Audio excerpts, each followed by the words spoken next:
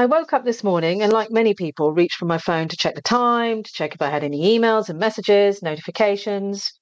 I've become so accustomed to this ritual and behavior that I don't stop to think if my Wi-Fi is working or if my broadband is working. I assume and take for granted that everything is working. I don't even think about the applications I use, the access they have to my data. Actually, no, hang on. I do worry about that. So that's not entirely true. I do worry about my data and who has access to it, how it's being used. So I do check data access for most of the apps I download. But again, there is an underlying assumption that somehow my data is protected. I use my phone and laptop for work, to respond to emails, to take and make calls, including Zoom. I've downloaded antivirus protection just to enable that extra bit of protection from phishing, viruses, ransomware, and so on. And I'm able to work from home and stay connected with colleagues in real time if need be. Last October, I found out how awful it was to have my broadband cut off to my home. I didn't have Wi-Fi at home for a good few weeks. I had to use my data on my phone to get online and send important emails. I had to find a workaround while my broadband provider tried to fix the issue. I probably had more coffees out in cafes during that time since the pandemic. Now, all of these things are forms of privilege. Access to broadband, knowing I can go and work in a coffee shop that has Wi-Fi if needed, and knowledge of how to protect my data. Does everyone have equal access to the same privileges when thinking about the digital space? In this episode, Sheetal Kumar, Head of Global Engagement and Advocacy at Global Partners Digital, shares a little of what she does to contribute to helping balance the scales of socioeconomic justice at a macro level. She works tirelessly, influencing, advocating across policy issues such as trust and security, online content, and emerging tech, with the aim of shaping digital policy-making processes so that they are more open, inclusive, and transparent, and lead to policy outcomes that are human rights respecting. This is the big picture stuff, the stuff that informs and trickles down, allowing our privileges at the level of society and allows us to have our privileges.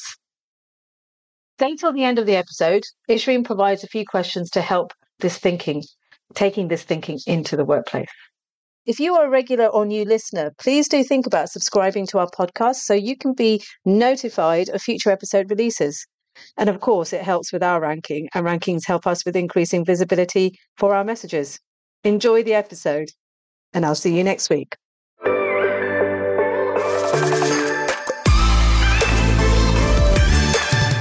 Welcome to the Privilege Eruption podcast with me, Ishreen Bradley, Chief Inspiration Officer at Belonging Pioneers. And me, Cami Nuttall, founder of Culture Lab Consultancy. Privilege is a conundrum that dilutes the culture of fairness at work. And as a leader, you recognize that your organization has more to do. You want to create success through connection and belonging, and you're unsure about how to make it happen. Now, the Privilege Eruption podcast is where you have the opportunity to evolve breakthrough thinking about the impact of power, privilege, and purpose, and how that shows up at work. And in these podcasts, you will gain the courage and confidence to realize a culture of inclusion for all. Hi there, my name is Sheetal Kumar, and I said to Kami and Ishreen that I would tell you a bit about my job.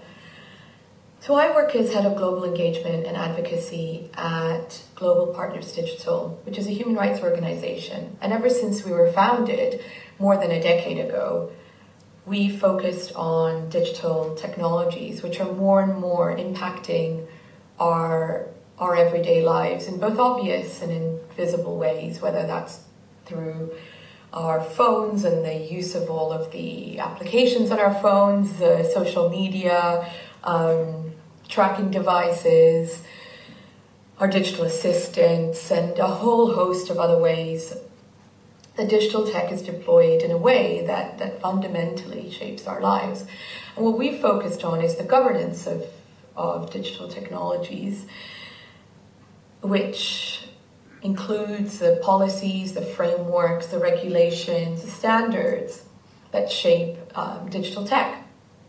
and which articulate, in essence, the obligations and the commitments of governance and of companies in relation to digital tech. And fundamentally, these policies shape how we use, interact with, and benefit from digital tech. As I've said, they're integral. Digital tech is integral to our lives and also an enabler of our human rights, whether it's our right to express ourselves freely, to assemble freely, to access healthcare or employment. But they can also impact those rights in negative ways, particularly if you're already discriminated against or marginalized in society.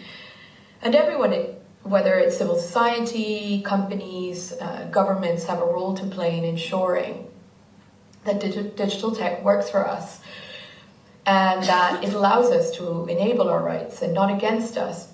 Of course, as we know, there are lots of problems that we face as a society that result from the deployment of digital tech, whether it's cyber conflict, crime, online harms, disinformation, the application of artificial intelligence in a way that perpetuates discrimination and bias against people in society. These are issues that we need to deal with, and we need policies and we need regulation as well.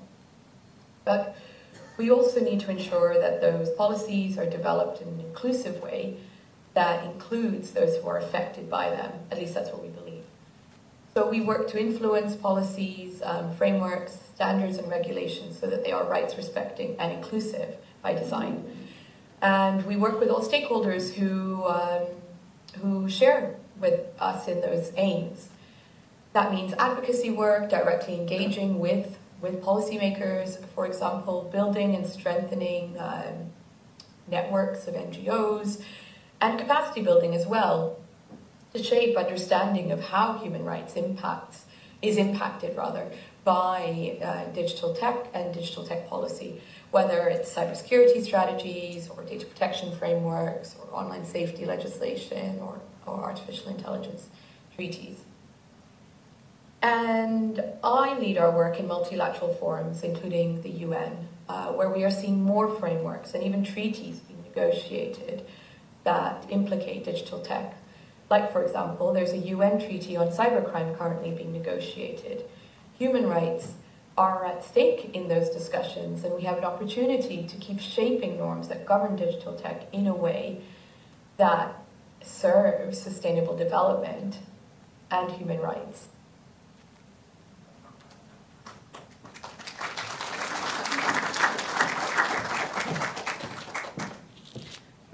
So I want to give my heartfelt thanks to Anil and Sheetal and Tammy for sharing with us what are digital privileges, what are health privileges, and what are socio-economic privileges.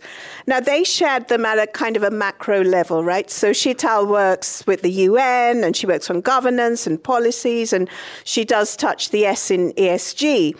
But what does that really mean for us? What can we do in the workplace that's going to make a difference tomorrow? So what I'd like to do now is just share with you some questions that you can reflect on to really think about, what does this all mean? How does this relate to me? Okay, so the first point is that there are structures and processes that make access to connectivity difficult. And if we work in an office where the internet is really great, or if we're fortunate enough to be in a place with good bandwidth, then we don't even think about that, right? Doesn't even cross our minds. But how about the home worker who's in a place with poor infrastructure, and she's trying her best, or he's trying his best, or they're trying their best to join these calls. They want to be on time. They want to make a good impression, but the internet keeps dropping, right? What is your organization doing about that? What about people who are either at work or at home who may not have great vision or great hearing, or they might be neurodiverse? what reasonable adjustments are you making, is your organization making, to give them the same levels of privilege as the norm, right? What's happening out there? What are you doing? What are the implications from assumptions of constant availability? You know, we've all got these now, right? We've all got these things. They've got email every second of the day. People can reach us. The WhatsApp keeps pinging and the Facebook keeps going. And, you know, what are we doing to help people with their mental health?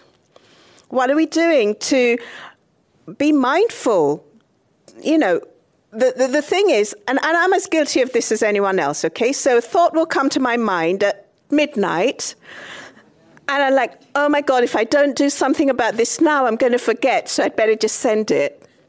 Right? Camille, you've had those, right? Shadi, you've had them, right? And and I'm having to really manage myself, right? Because it's not fair. It's not fair to expect, and it doesn't matter that you don't expect them to respond. It doesn't matter because they are like, oh my God, Shireen wants me to respond, right? So it's like, what can you do about that? How can you identify digital privilege in your organization and in your supply chain? So what about those small businesses like ours that don't have access to Ariba or can't afford the Ariba subscriptions? Or, you know, what about those organizations in your supply chain? What are you doing, or what's your organization doing to enable them to have a level playing field, a level opportunity of doing work for your organization? Because I can bet you they will give you much more commitment. They will be much more creative than many of the large organizations. Vicky used to work for IBM, right? Nobody got fired for buying from IBM. But who loves an IBM computer? It's Lenovo now, isn't it? Lenovo.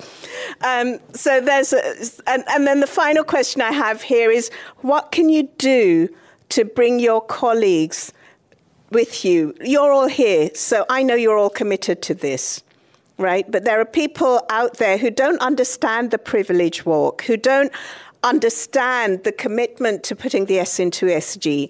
They're even resisting getting to net zero, which is what ESG seems to be all about nowadays. Right? So what can you do? What training do they need? How can you maybe not set targets, but how can you motivate them? What's going to motivate them to take part in reducing the disparity of privilege that enables people with underprivilege who are at the back of the room in the privilege walk to come to the starting point? We really hope you enjoyed this episode. Thank you for joining us. Our intention is to bring you new insights about the impact of power, privilege, and purpose at work for you and for your organization. You can check out our episode description for social media accounts, and don't forget to send in your questions, and you can send those to our email, equitychampions@belongingpioneers.com. We look forward to sharing more about power, privilege, and purpose at work with you on this podcast. Now, if you got value, please remember to share it with your networks. Please leave us a review. And as Cami said, please do remember to send us any questions that you'd like us to discuss on this podcast. And we'll see you next time. Next time. Bye.